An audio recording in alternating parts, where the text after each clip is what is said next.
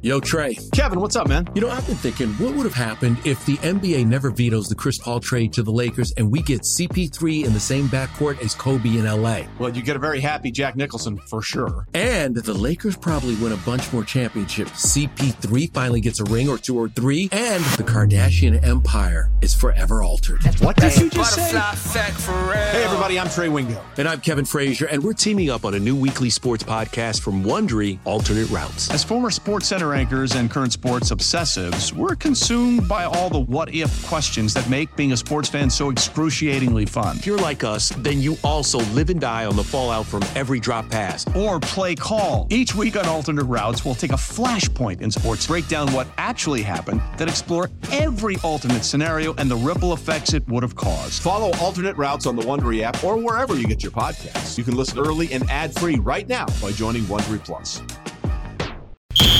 Whether the action is at the link or the bank, there's never an off day on Broad Street. It's the biggest news of the day, every day, with takes from someone who's never short on them. It's WIP Daily with Joe Giglio. Welcome on in, WIP Daily. Joe Giglio with you. Appreciate everyone subscribing, following, of course, watching on our 94 WIP YouTube page. Tucker Bagley will join me in a little bit to give his take on really a story that keeps building here with the Phillies. As we're less than a week till the trade deadline. Trades are starting to happen now. The Angels saying they're keeping Ohtani. They trade for Giolito. A couple of relievers got moved. Med Rosario went to the Dodgers. So things are starting to happen now in the trade market. And the Phillies have, about 5 or 6 days to figure this thing out, what they're going to do, who they're going to get, and where they're going to try to upgrade this team. But no matter what they do, none of this matters if Trea Turner doesn't start to be a better player and turn things around. And Rob Thompson finally, I think, heeded the advice of anyone that was thinking clearly here, and that was to sit Trea Turner down for a day. Give this guy a day to clear his head, double day off with the day off for the Phillies on Thursday, and then we'll see what happens on Friday. I mean, he's going to be in the lineup. The Phillies aren't going to just permanently bench their $300 million shortstop. But, Rob Thompson did leave the door open yesterday to the idea that maybe Trea Turner wouldn't hit second in the order when the Phillies got back to play, and he's back in the lineup against the Pirates on Friday. And after watching the Phillies last night beat the Baltimore Orioles without Trea Turner, and they won the series, which is a good series win for the Phillies against a team that has the best record in the AL, and it was done without Trea Turner. It was done with Nick Castellanos hitting second. It was done with Edmundo Sosa playing a better shortstop defensively than Trea Turner and hitting a home run without Trea Turner in the lineup. It was kind of an eye-opening moment. So sometimes you really can't get the full picture of what is going on with a player or a team until you subtract them. Like you change the variables up and you move Trea Turner out of the lineup. You put someone else in. And I know it's one game and it's a super small sample, and any one baseball player in any one game could look better than another one. That's not really true. I'm not trying to say Edmundo Sosa is a better overall player and will be for the next X amount of days and years than Trea Turner, but he did provide more last night, and the Phillies were better last night without Trea Turner. And I'm at this point now. Trea needed a day off. The Phillies gave it to him. And now when he comes back in the lineup, the Phillies should move Trea Turner down. And when I say that, I don't mean to the cleanup spot the way they did last time for a few days to get him going, about a week in early June. He had spent one game in the 5 spot, and then he spent about a week in the 4 spot, and then they moved him back up to 2. Now, I think Trea Turner needs to be dropped towards the bottom of the Phillies order. And we could have a conversation on what that means here and kind of throw out a couple different potential batting orders they could throw out tomorrow night in Pittsburgh. But we're at the point now, Trea Turner's gotten to dictate a lot of this throughout the season. He's never really batted below 5 in his major league career. You go back, it's very minimal games he's batted below 1, 2, 3 in his big league career. And the other thing he's dictated a little bit this year is days off. I remember in early May, he was struggling. Of course he was. He's always struggling this year. Rob Thompson said, hey, you need a day? And he said, no. And then earlier this week, Rob Thompson said, you need a day? And he said, no. And both times Rob Thompson has said, okay, I'll listen to the player. And it's a tricky spot for Thompson because he's trying to keep this guy engaged, trying to keep this guy all in, trying to make sure they're on the same page. It's first year managing him, and Trea Turner likely got to outlast Rob Thompson here. So he's got to, kind of manage the player and manage a star player here. But it seemed like Rob's done with this now, saying I took the decision out of his hands whether he's going to play on Wednesday or not. And that should be the same thing now. I mean, he doesn't get to decide where he hits in the order. He's hitting like a bottom of the order player. He has, as I look at it right now, I believe after the Sosa home run last night, as I looked through the Phillies lineup, I believe the worst OPS, and I'm going to exclude Garrett Stubbs because he's a backup catcher, plays once a week. The worst OPS on the team belongs to Trea Turner. Yeah, I mean, you give me Rojas, he's been here for 10 seconds, but you talk about Schwarber, Castellanos, Harper, Bohm, Stott, Real Muto, Marsh, Sosa. They're all higher. I mean, guys, they're all higher than Trea Turner. He's been the worst hitter. So he doesn't get to dictate where he hits. And I think we're at the point now where the Phillies have better options for a little while here. I would put Trea back in the lineup on Friday, and I would hit him towards the bottom of the order. So I have a couple machinations of this. And, it depends on how married the Phillies are to avoiding left, and a bunch of left-hand hitters in a row, because it does become a problem late in games. And it depends on how they want to spread the lineup out. But I've got two potential options for the top, and then two spots they could possibly put Trea Turner in when he enters the lineup. So let's start with the first one. I think it's one people will be excited about because people have wanted this guy at or near the top for months now. So the first one involves Bryson Stott becoming the two-hitter, Trea Turner dropping down. So it'd be Schwarber, Stott, Harper, left. Castellanos, Bohm, Real Muto, Marsh, Turner, Rojas or Cave, who is playing left field. So in this lineup, you have three lefties to start it off. You have Turner 8. I mean, they could also put him 6, and you put Real Muto 8, but then you're kind of demoting two guys at once because Real Muto's kind of hung out in that 5-6 range, and maybe that double he had last night is a start or something for JT Realmuto. He hasn't really hit either. He's had a disappointing season, and we're probably starting to see the decline phase of JT Realmuto. But so 6 or 8 in this particular lineup. I had him at 8. Now, I like the idea of Stott, but there's also a lot of moving parts in this. You're moving Stott up, so you're taking him out of a comfort zone he's been in that 5-6 range. You're dropping Turner way down. Maybe you're dropping Real Muto way down. So there's a lot of different changes here with this lineup. I like it, don't love it. Here's the one I like better. It's not exactly what we saw last night with Castellanos, but I think it spreads things out a little bit better. It has less moving parts.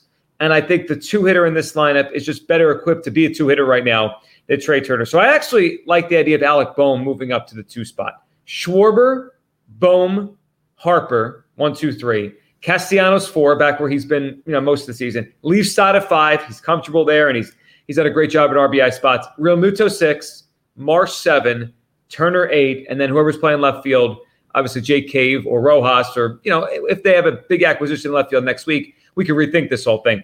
But left field would then become the 9-hitter. So Schwarber, Bohm, Harper, Castellanos, Stott, Real Muto, Marsh, Turner, left fielder. I think we're at the point now where Trea Turner is an 8th-place hitter.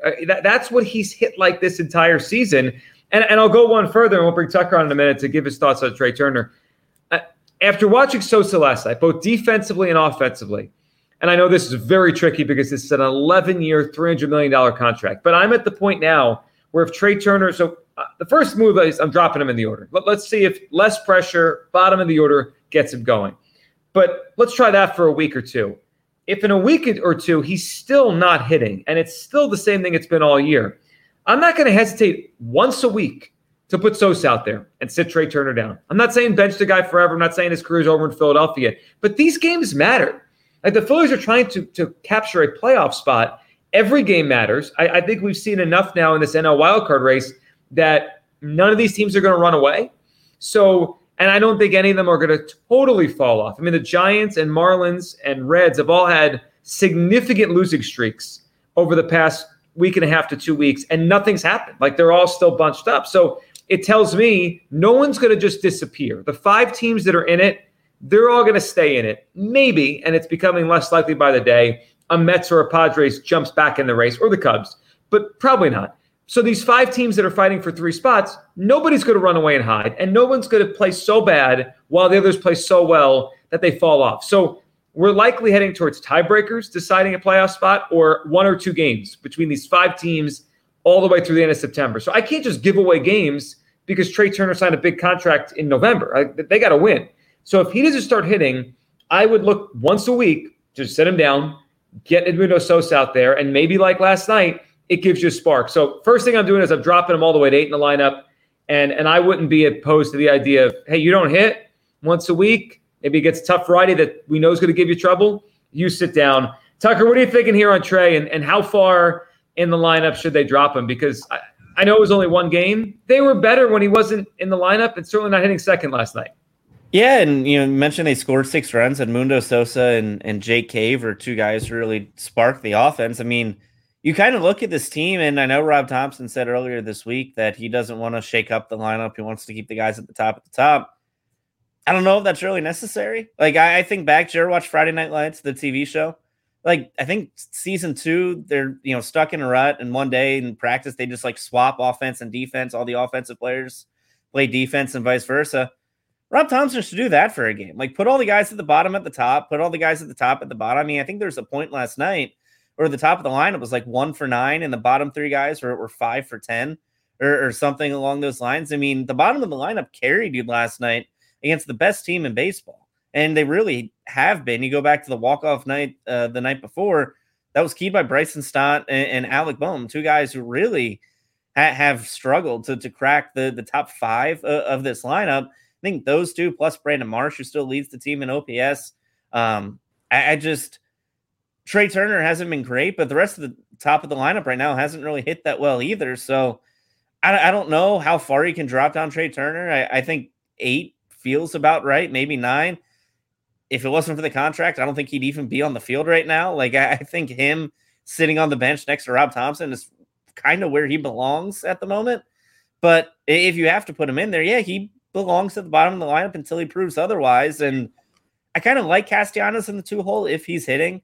I just think you need a strong right-handed bat. If Schwarber and Harper are going to be 1 and 3, and we saw it last year, that 2-hole in the lineup becomes really key because you're going to face a lot of left-handed pitching when it comes to the postseason. And J.T. Realmuto had a couple really good at-bats yesterday. He hit the ball really hard, so maybe he's starting to come out of his shell and can be that guy. But I think if Turner isn't going to step up, you're going to need a right-handed bat at the top of the lineup. Maybe that comes in the trade deadline. Maybe that comes in, the next 5 days or so, because right now what we've seen from this offense just hasn't been good enough. They've had enough issues otherwise that I don't think we're talking about it a ton.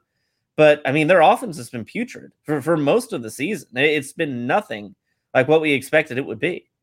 Well, and you're right about the lefty thing. If the Phillies do get to the playoffs, teams are going to throw lefties at them, whether it be the Braves with Max Fried, the Dodgers with Kershaw, Urias, the Reds with Abbott. I mean, you go through it. Every team's Luzardo with Miami. Whoever they match up against is going to say, hey, Harper and Stott and Schwarber, let's line up a lefty to face these guys, because the righties, I mean, obviously Castellanos had a nice season, although he's fallen back a little bit this second half, but they're going to say Trea Turner has taken advantage of it. Just throw lefties at him. So it's a big deal there. It's funny, as Tucker mentioned the flipping of the lineup thing, it reminded me of Jim Fregosi, of course, the former Phillies manager. And then he, went on to manage the Blue Jays for a little bit before his managerial career ended. I remember a story. This has got to be those late 90s Blue Jays when Fregosi was there.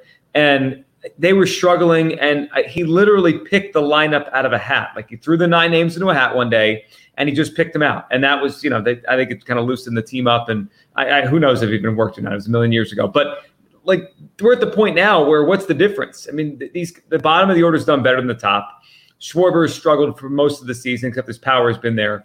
And now the Turner thing. But Trea Turner has not earned enough cachet here in Philadelphia in a Phillies uniform that his preferences matter to me. Kyle Schwarber, number 1, helped this team make the World Series last year. Number 2, is proven to be a better leadoff hitter than other places. Bryce Harper won an MVP here, had an incredible postseason here last year. He's become a Philly. Those guys, a little bit more cachet on what they're comfortable with, whether it's 1, whether it's 3, whether it's 4, whatever.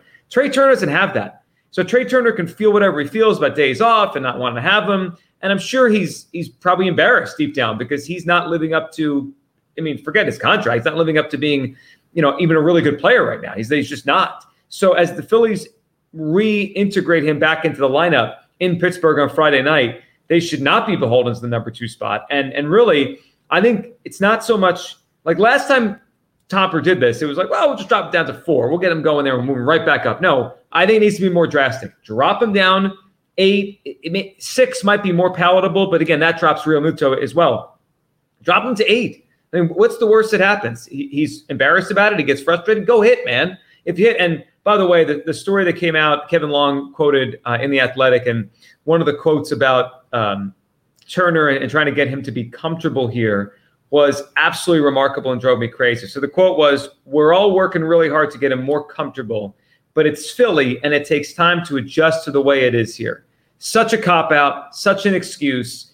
This has nothing to do with it being at Citizens Bank Park. I think until the last week, Trea Turner barely heard a boo. Trea Turner has been supported. Most fans have just been overwhelmingly in the camp of he's going to turn this around. So I just, that's such nonsense. And it tells me the excuse making has started for a player that was supposed to be better than all this. So I'm beyond the point of kid gloves here. For Trea Turner, go hit in the eight spot. Get hot there, and then the Phillies could consider moving him up. They have to make him less important before he torpedoes this season more than he already has. Appreciate everyone subscribing, following, of course, watching here on the 94 WIP YouTube page. The Phillies get a big series win over the Baltimore Orioles, and now a trip to Pittsburgh before the MLB trade deadline next week. And Dave Dombrowski has got his work cut out for him because, as Tucker said, this offense has not been good enough. They need help. It would sure help if the $300 million shortstop actually hit like one. But until that happens, this team needs a bat. We'll see what Dombrowski does, and I can't wait to see where Rob Thompson puts Trea Turner in the lineup. I would drop him all the way to 8,